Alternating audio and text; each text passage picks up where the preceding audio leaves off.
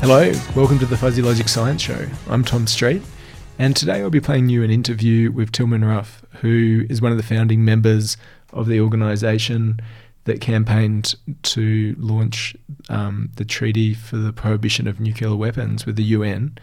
And they were really successful with that. They've, believe, got 86 signatories to it now, according to Wikipedia anyway.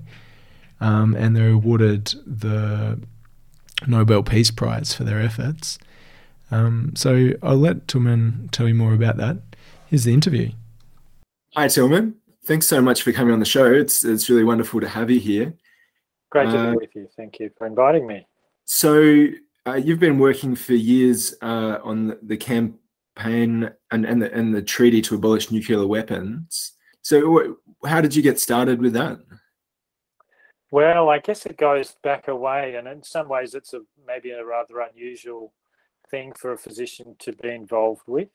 It's often regarded as a political issue, a security issue, not a public health or a medical issue, but I think it very profoundly is. And it's just that nuclear weapons are really the most acute existential threat that humanity and the biosphere face, and that it's a totally preventable problem. Like, we can fix this pretty easily. 9 countries have them.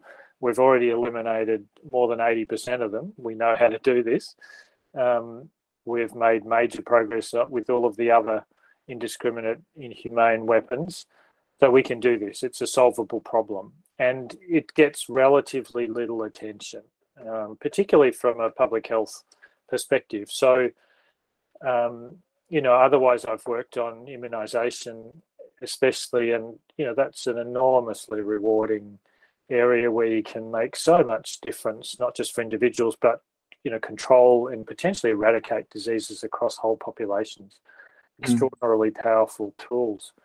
But compared with its importance, like what I could be doing, the nuclear work just seemed the area that was relatively neglected and really just crying out for attention and evidence-based advocacy.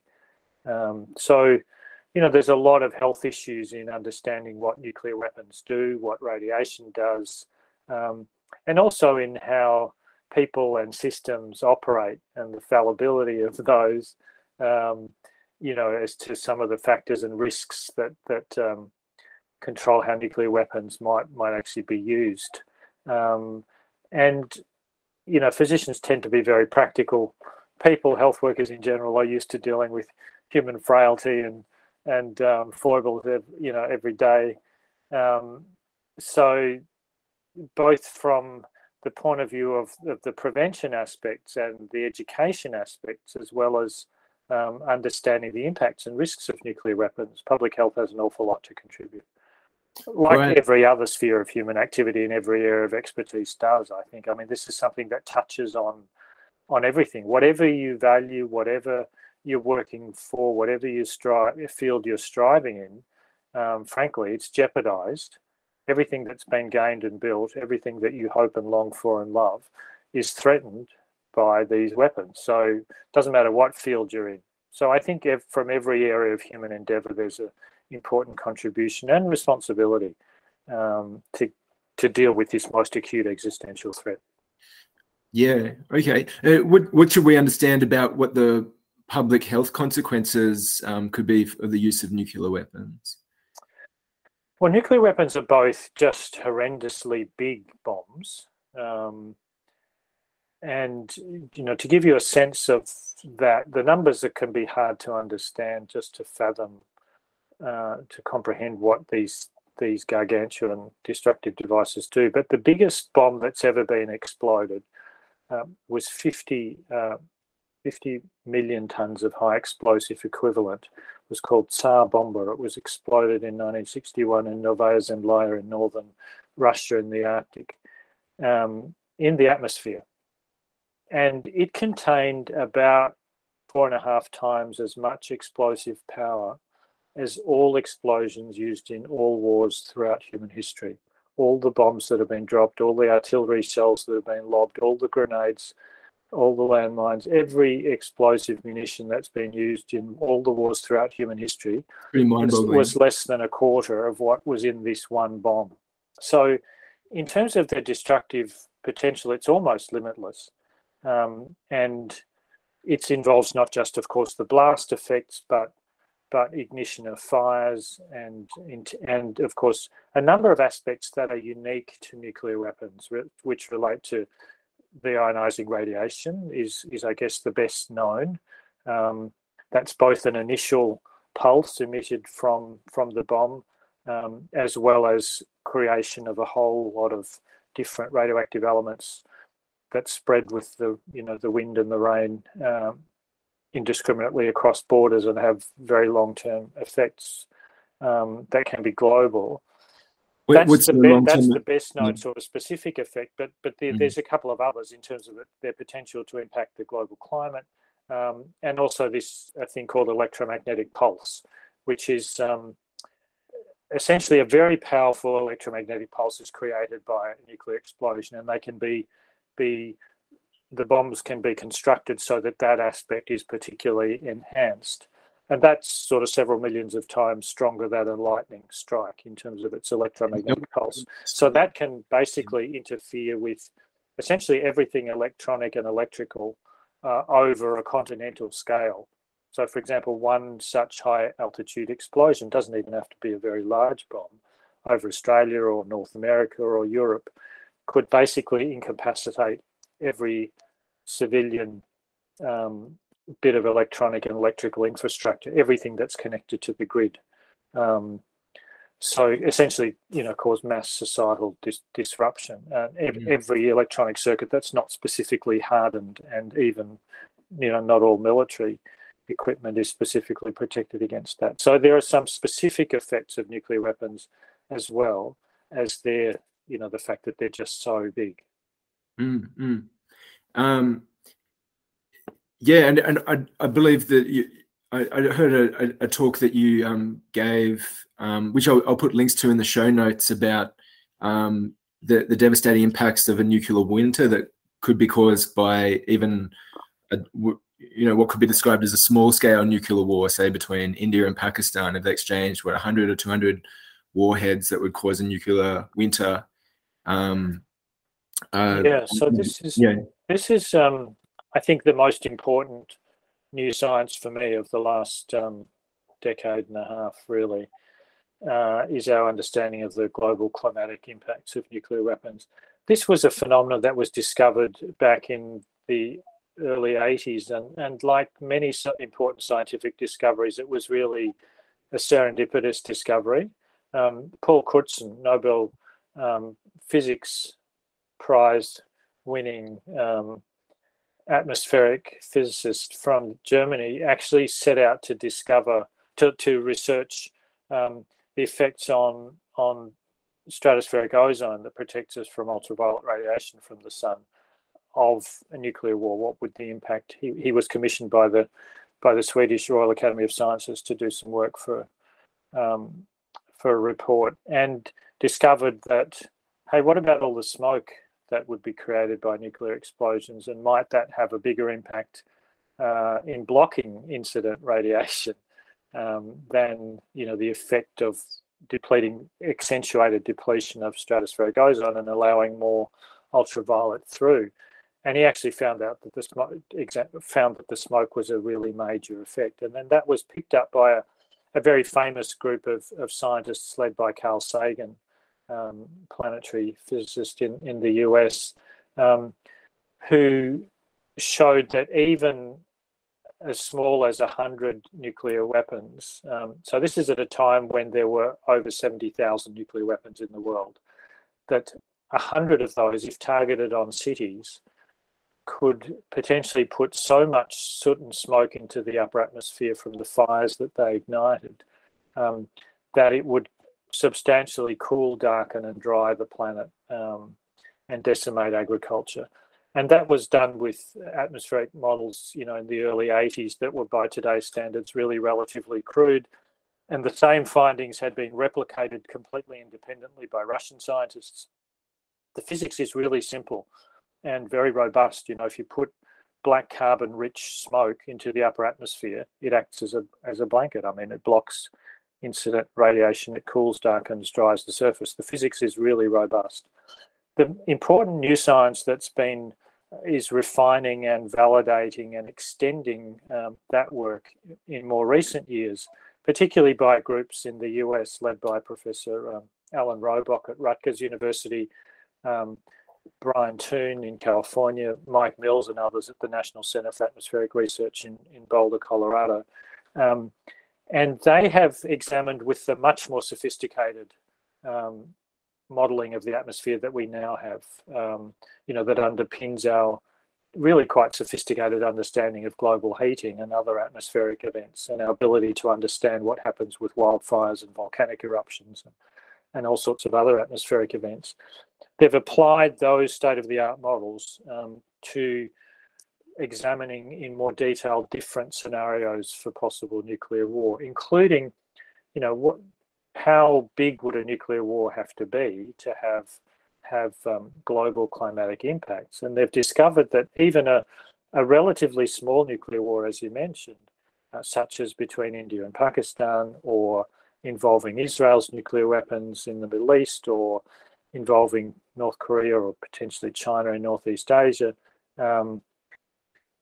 even without involving the Russian and American arsenals, which between them are over 90% of the world's nuclear weapons, even a nuclear war that involved, 1 or 2% of the global nuclear arsenal targeted on cities in one region, like not, say, South Asia, between India and Pakistan,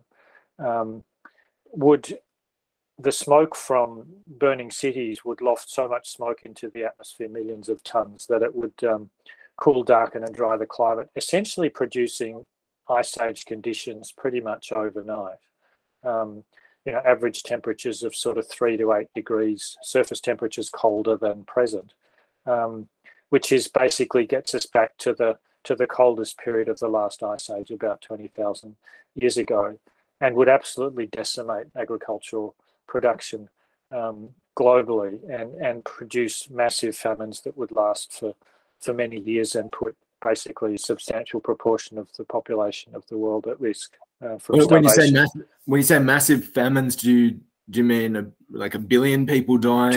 Talking putting billions of people, billions of people at billions, risk. okay. That's right. Extraordinary, like completely unprecedented in human history. And that's because and that's with a nuclear war that involves, less than 2% of the global nuclear number of weapons, and because they're disproportionately smaller, actually, less than 0.1% of their explosive yield. So does it, in a way, it doesn't really matter if you're in a place that's targeted by nuclear weapons. Exactly. So this is the point that these are completely indiscriminate. These are not weapons in any meaningful military usable sense that can be targeted, that can in any way respect the hard-won rules of war, the rules of international humanitarian law that govern what can and can't be done in conflict. I mean, wars have rules, and you are supposed to distinguish between combatant targets, military targets, and civilian targets. You're not supposed to attack civilian targets. You're not supposed to use destructive capacity that's disproportionate to the military objective. You're not supposed to cause superfluous injury or unnecessary suffering. You're not supposed to do things that have long-term transboundary or environmental effects. You're not supposed to damage cultural property. You're not supposed to impede the prospects for recovery and reconciliation after conflict. There are all of these rules which nuclear weapons violate, and the whole concept of winners and losers means nothing in a nuclear war. The climate effects are completely indiscriminate. So even people, in Africa would be affected by a war in South Asia or Northeast Asia. And these are global suicide bombers, essentially, that can't be used. These are not useful military weapons in any sense. And why do these climatic effects are so surprisingly big? It's because nuclear weapons are really efficient at igniting over very large areas fires that basically would converge and cause these massive confluent firestorms. So even in the relatively small, by today's standards, tactical size nuclear weapon, 15,000 tons of high explosive equivalent that was used in Hiroshima, is estimated to have released about 1,000 times as much energy in the fires that it started as the explosive power of the bomb itself. So it's not so much the bomb, it's the fact that you can produce, essentially burn a city with a modern nuclear weapon. For example, if the largest weapons that are currently deployed, which are actually on Chinese land-based missiles, 5 megatons, up to 5 megatons in size, if one of those landed on a city like Melbourne or Sydney or any other city, the area that would essentially comprehensively burn with temperatures over 800 degrees, most of the oxygen consumed and basically nothing surviving, would be about 46 kilometres across. Mm. So that's pretty much most of the urban area of most cities. It's massive. It's about 1,200 square kilometres in total. So that's why the climatic effects are so extraordinarily, unexpectedly large, because cities are incredibly fuel dense. All of the wood, plastic, petroleum products, plastics, chemicals, stuff that can burn. Yeah. So a lot more than a forest fire, because I would have much more than a forest fire. Yeah. Yeah, because I would have thought those fires that we had, how long ago was it now? Maybe 2 or 3 years ago, across southeastern Australia, would be larger than burning a couple of cities, but that's not the case. No, in terms of area, they certainly were. And there's similar experience from severe fires in the Northern Hemisphere in Canada in recent years. But those 1920 summer fires, like 2019, 2020 fires in Australia, certainly put massive plumes of smoke up into the stratosphere, the lower stratosphere. And it circled the globe multiple times, and it had demonstrable cooling effects across the mid and high latitudes of the southern hemisphere. But yeah, the smoke is much less dense. The fuel is much less dense. There's less smoke produced, and the smoke has less black carbon in it than basically burning industrial facilities and cities. Okay. Yeah. So, I mean, it seems like what you're saying, the bottom line is the weapons is so destructive that we just absolutely nobody can afford for them to really be used in any serious way. And if they're out there, then, surely sooner or later, something's going to go wrong, and they will be used. Exactly. I mean, the evidence is that every, systems, every complex human and technical system is fallible. Things happen. There's plenty of evidence of that in relation to nuclear weapons, that things have gone wrong. There have been multiple mishaps of varying levels of seriousness, but there have certainly been at least 5 well-documented occasions, and probably more, but at least 5 that are publicly known and well-documented. 6 actually, where either the Russian or the American nuclear arsenals were actually launch procedures were initiated in the mistaken belief that they were under attack because of, a couple of cents worth of a computer chip failing, because somebody put the wrong tape in a training tape in the real machine, because of unusual reflections on clouds at certain times of the year in the Northern Hemisphere, because that were misinterpreted by early warning satellites, because of all kinds of human and technical errors and combinations of them that nearly brought us to the brink. And there are accidents, mishaps that happen in such incredibly big, complex, dispersed systems that are high wired. I mean, there are about 2,000 nuclear weapons that are on high alert. They're in Russia, the US, France, and the UK. So they're weapons that are basically ready to go within a few minutes of a decision to launch them. So, that requires a very low, finely tuned trigger, basically. And it greatly increases the risk of accidental or inadvertent launch because it dramatically reduces the decision time, the ability to check and verify, and increase. And it's based on the old idea that, this theory of mutually assured destruction, that was the sort of theoretical underpinning for nuclear deterrence theory. It's basically psychological game theory, but rather than anything proven or established in the laws of nature. But essentially, the idea is that a rational adversary won't invite unacceptable consequences by initiating a nuclear attack. But the whole idea of these high alert systems is that if there were an attack, a preemptive attack made, then you would need to. Many of those incoming missiles would be targeted on the adversary's military installations and missiles. So the need to use them before you lose them. So the idea of needing to initiate a retaliation based on launch on warning before the missiles actually strike.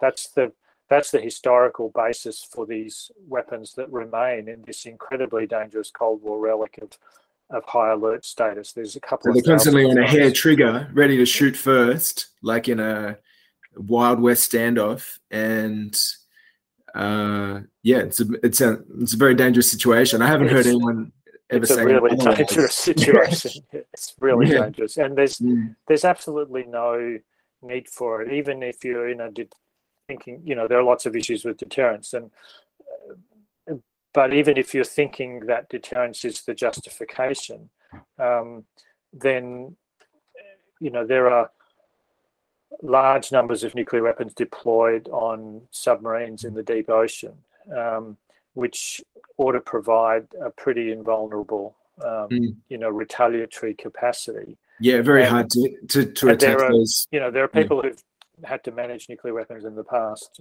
including, like Bill Perry, the former defense secretary during the Clinton years, who absolutely thinks that the land-based missiles should be gotten rid of.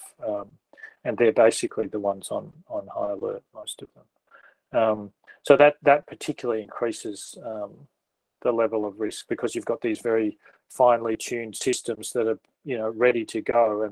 And obviously the things that need to be maintained to keep them launch ready within a couple of minutes are also factors that increase the likelihood of an accidental and the vulnerability to an accidental or inadvertent launch, or to a launch by cyber attack, which is an increasingly dangerous prospect. And I think there are two sort of trends that increase, longer term trends that increase the risk, as well as this extraordinary explosion of nuclear saber rattling that we've seen after the Russian invasion of Ukraine. But the two other longer term trends is that a climate stressed world is a more dangerous and conflict prone world. We've seen over the last decade or so the number of internationalized armed conflicts, so those that involve at least one state outside the area of conflict, which are disproportionately the larger and nuclear armed states. Those conflicts have increased very dramatically, and that's essentially seems pretty clearly related to the increasing food and water insecurity, conflict over land and resources related to accelerating climate change and the population displacements associated with that. And the other sort of major development is of cyber, offensive use of cyber warfare, which has now become really firmly established in the armamentarium and use of tens of nations, and to which nuclear command and control systems, those who've managed them tell us this, nuclear command and control systems are vulnerable to cyber attack, which could take a variety of forms by disrupting the early warning systems, by creating perceptions of false alerts, attacks that haven't actually happened, that could potentially take control of a nuclear weapons platform like a submarine, and a variety of other ways. So I think, and the trouble with that is that it's very difficult to counter against. It's potentially something that is within the realm of access of not just governments but non-state actors, terrorist organisations. And we've already seen multiple examples of its use to attack all kinds of civilian and military targets, really extensively: banking systems, health systems, Sony Corporation, as well as the computers of the National Nuclear Security Agency in the United States, the agency that manages the US nuclear arsenal, were extensively hacked back a couple of years ago. So this is a very real threat. We're not in a stable situation. Nuclear weapons aren't some done and dusted problem, a legacy of the Cold War that unfortunately we haven't completed the sorting of. That just sort of sticks around in the background. It's a real and present danger, and I think if there is a silver lining to the terribly dark cloud of the terrible Russian invasion of Ukraine, it would be that a whole lot more people have realised that the nuclear weapons danger hasn't gone away, and that unless we get rid of these doomsday weapons, at some point they're going to be used, and we desperately need to get rid of them before that happens. Yeah. So how does the treaty for it's called the Treaty for the Abolition of the Prohibition of Nuclear Weapons? Prohibition of Nuclear Weapons. How does it have sort of a pathway for the disarmament? So like maybe getting rid of land-based weapons at first, or so the treaty is a remarkable document, and it's such an inspiring and I think important document, and not enough people know about it. It's a really short little thing. I'd really encourage people to have a look at it. Okay, I'll put a link. So would it be helpful to just say a little bit about the background of it, like how we got it, what sort of underpins it?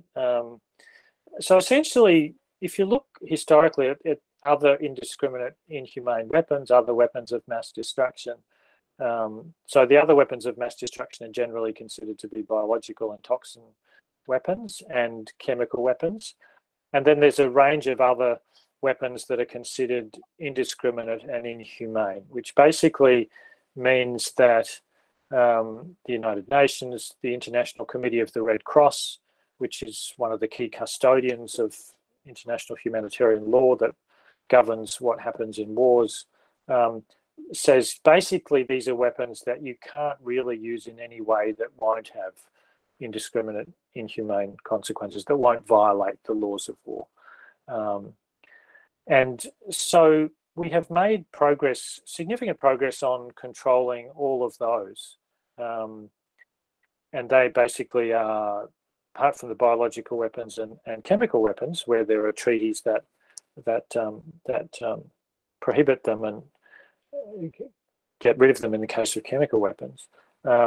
We've got treaties against landmines, anti-personnel landmines, and cluster munitions, which are basically one bomb containing many bomblets that are dispersed. It's like a package of landmines, essentially, that has every disadvantage of landmines magnified but in number.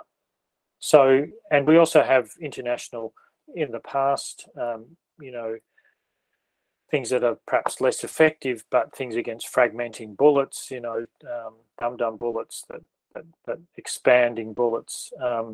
We have international statements against the use of blinding laser weapons, using lasers to physically blind.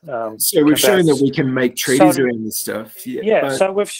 And for each of those indiscriminate, inhumane weapons that we've dealt with in some way, the core of making any progress has been agreeing an instrument, some kind of treaty, some kind of international agreement that says these weapons are beyond the pale, nobody should have them, we should work to get rid of them, and provides the same standard for everybody.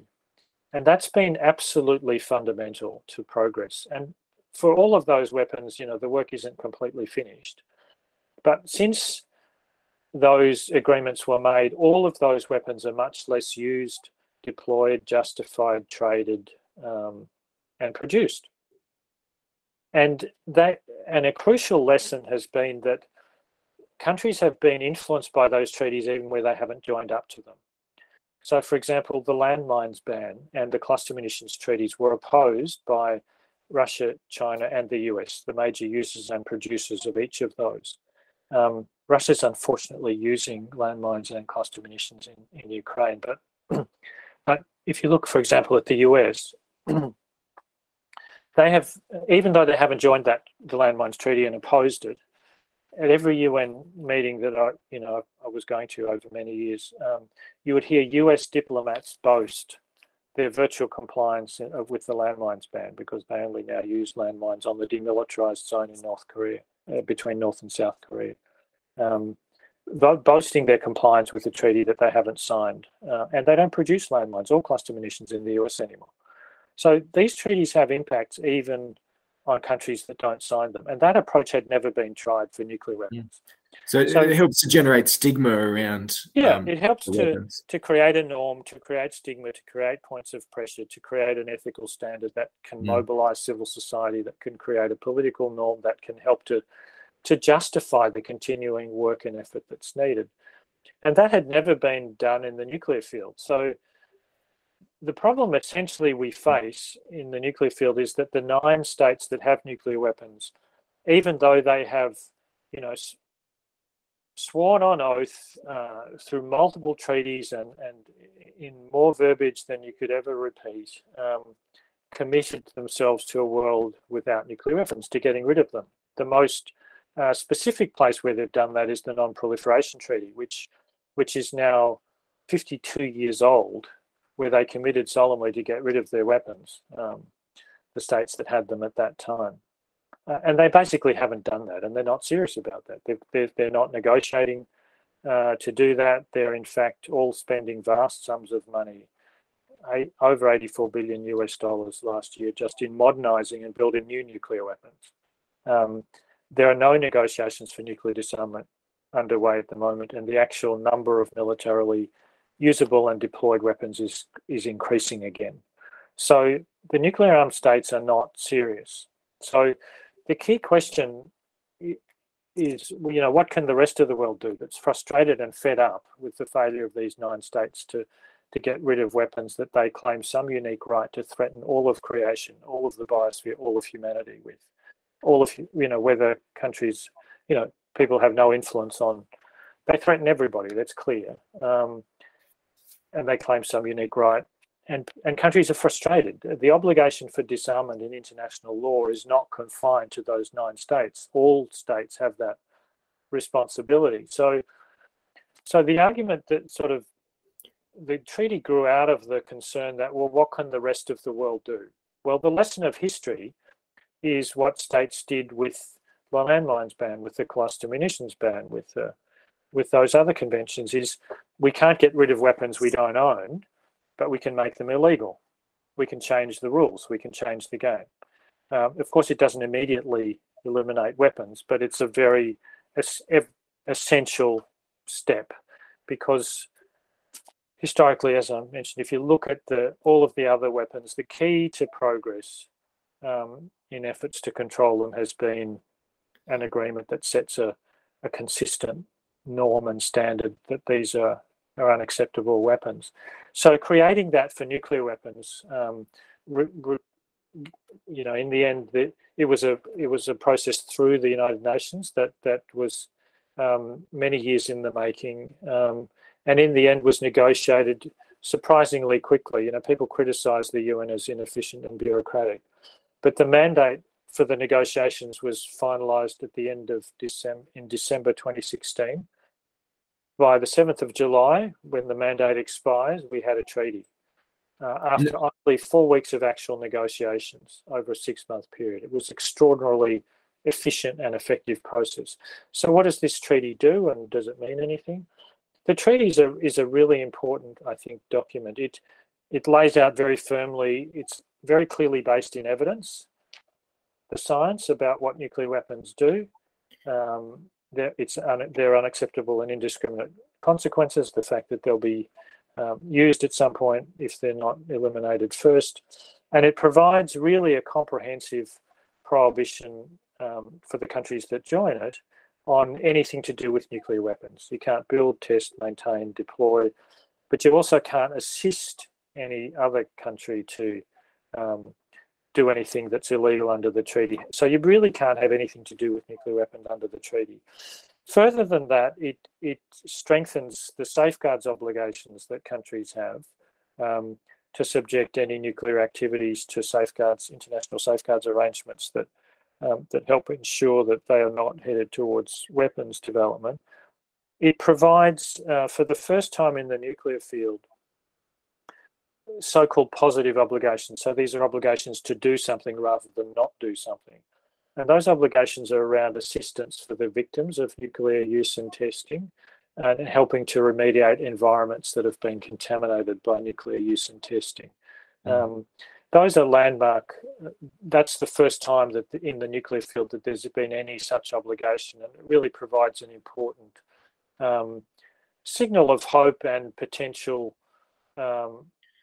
way of mobilising international cooperation around assisting the victims of nuclear testing sites and the victims in Japan still with unmet needs. So that's it. But it also has pathways for all states to join the treaty. So states with and without nuclear weapons, states that assist with, like Australia, that, for example, that don't have nuclear weapons stations on its territory, but that claim protection from another state's nuclear weapons and provide assistance for the possible use of that state's nuclear weapons through key facilities hosted in Australia that are involved in nuclear targeting and command and control.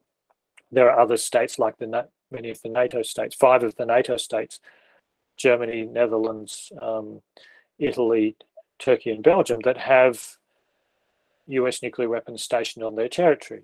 So for each of those nations, each of those kinds of nations, there is a pathway to join. I didn't realise there were nuclear weapons of America in Europe. Indeed. Yeah. Okay. About 200 of them that would be delivered by aircraft from those countries. Right. Which is actually in contravention of the Non-Proliferation Treaty, where you're not supposed to share nuclear weapons with other countries. So there's currently a meeting in Vienna about the... Yeah, so currently it actually starts in a couple of days, but this treaty was negotiated in 2017, adopted on the 7th of July 2017, then it was open for signature. When you say adopted, what does that process involve? Does that mean that a whole bunch of, there's maybe 40 countries that have signed on? Is it just the negotiating conference is basically, this was a conference set up under the UN General Assembly, so hosted at the UN in New York, where every nation that was invited to participate to help negotiate this treaty, so to actually agree on the tracks, to put the treaty together. 122 nations voted to adopt this treaty. There was one abstention and one opposed. What happened to the other nations, the other 40-odd nations of the world? They stayed away. The 9 nuclear-armed states and the 32 nations that claim protection from another country's nuclear weapons, mainly US nuclear weapons, but also there's 2 states, that Armenia and another one, that claim one of the stands in Kyrgyzstan, I think, that claim protection from Russian nuclear weapons. They stayed away. So they weren't even in the meeting room. So they didn't abstain. They didn't oppose. They just weren't even there. They weren't even there. So the treaty was then adopted. And to get it up in the first place, so you and the people that initially began the campaign, where you found a country to propose it, and then other people jump on board, or how does that work? Well, this was sort of quite another process in itself. But how do you get this treaty? I date it back to the work that really led up to the treaty started in 2010. Okay. And what happened in 2010 was that ICANN had been born. So we established there was clearly a global gap in a sort of a coordinating vehicle for civil society efforts, bringing together lots of different organizations to sing from the same hymn sheet, to work together in a coordinated way. And the strategy of, we can make progress on nuclear disarmament most effectively now. What can we do now? It's going to depend on the states without the weapons. So the strategic sort of thinking and work to the best thing we can do right now that's actually feasible that we can do is ban the weapons. That conclusion was sort of reached by, I think, ICANN and a number of governments sort of by, 2007 or 8. In 2010, there was one of the 5-yearly review conferences of the Non-Proliferation Treaty. So they happen every 5 years. There's one due in August this year, where all of the countries and nearly all the world's countries have signed the Non-Proliferation Treaty, which is one of the key treaties in the nuclear field, which is where the nuclear armed states have committed to get rid of their weapons in exchange for other countries not acquiring them, essentially. And just before that meeting, the president of the International Committee of the Red Cross, Jacob Kellenberger, called the diplomatic corps in Geneva together and gave a really important speech where he basically signalled that the Red Cross is the world's largest humanitarian organisation, and it's a key partner for governments in emergency and disaster response. So the ICRC has very serious clout and access to government. So Kellenberger really laid it on the line, gave this incredibly important and powerful speech that drew attention to the catastrophic, indiscriminate consequences of any use of nuclear weapons, that drew attention to the major unfinished business of getting rid of them, and that put governments on notice that the Red Cross would pay a lot more attention to this issue now, and they could expect to hear that. And that then encouraged a number of governments to ensure that what came out of the review conference a couple of weeks later included for the first time, and these are consensus documents, so every state has to agree, recognition of the catastrophic humanitarian consequences of any use of nuclear weapons. That was for the first time. And then that created the space for initially Norway, followed by Mexico and Austria, to set up conferences, international conferences. For the first time in 2013, we had the first international conference focused on the consequences and risks of nuclear weapons. Can you believe that? I mean, this is almost 70 years into the nuclear age. It's the first time governments have sat down to consider a dedicated meeting to sit down and review what these weapons actually do and what are the risks of them actually being used. There were 3 such meetings, and at the end of that, the evidence was really laid out very clearly, including the climate evidence that I've described. So that any use of nuclear weapons would be a catastrophe, that no effective response is possible to even a single nuclear detonation on a city. No government or international organisation or combination of them has any capacity to respond to the casualties from even a single nuclear weapon explosion. So that's how the process got started. And so what's happening in Vienna on Monday? So then it went through a couple of sort of UN processes, to consider the best ways forward, and those conferences, again boycotted by some of the nuclear armed states, but recommended that the next best thing the world could do would be to ban the weapons. And then that went to the General Assembly, and it gave the negotiating mandate. So what's happening on next week is that this treaty, once it was negotiated, a few months later, it became open for signature, so countries can join it. And that's, for many countries, that's a 2-step process. So when you sign the treaty, it signals your intent to join it, and you're then not supposed to do anything that would contravene the treaty, while you're getting all of your ducks in a row domestically, make sure all your legislative and regulatory settings are would be consistent with the treaty, so that when you ratify it, you're then in a position to be legally bound by and compliant with its provisions. And that may, take some time. So the treaty entered into legal force in January 21, when 50 states had ratified it. And so they want to ratify something. That means that has to pass it through their parliament. So it has to be turned into law by an act of parliament. Yeah, so in each state. The process is different in different states, but it's it's constitutionally mandated. Usually, it often requires multiple sort of departmental reviews, and often requires legislation in Parliament, as well as executive action. It's a different combination of things in different countries, but basically they have to make sure that all of they're ready to accept the legal obligations that the treaty provides, and able to be fully in compliance with it. So when 50 states, so this was specified in the treaty, when 50 states have ratified it, enters into legal force, which means it becomes binding on those states that have joined it.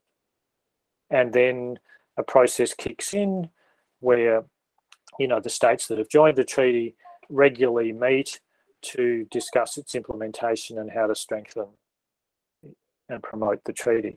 So the first of those meetings is happening in Vienna next week, and it's particularly important because all nations are invited to join. A number of states that haven't joined the treaty have said that they'll be present. Some of those include states that are in NATO and that have nuclear weapons on their soil, like Germany and Norway, which is in NATO. And Australia now has a government which is committed to sign and ratify this treaty. So we fully expect the Australian government will be represented at the meeting. So what would that mean for Australia? We'd have to get rid of the nuclear facilities, targeting facilities? For Australia, when Australia joins the treaty, it presumably would go through the two-step process of signing and then ratifying. So signature can be done, essentially immediately.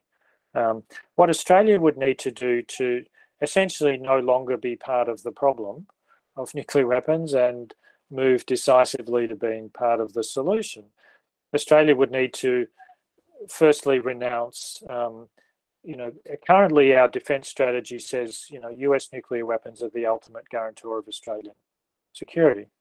So we would have to say, no, we don't want to be protected by nuclear weapons. We can't be protected by nuclear weapons. We don't want nuclear weapons ever used on our behalf.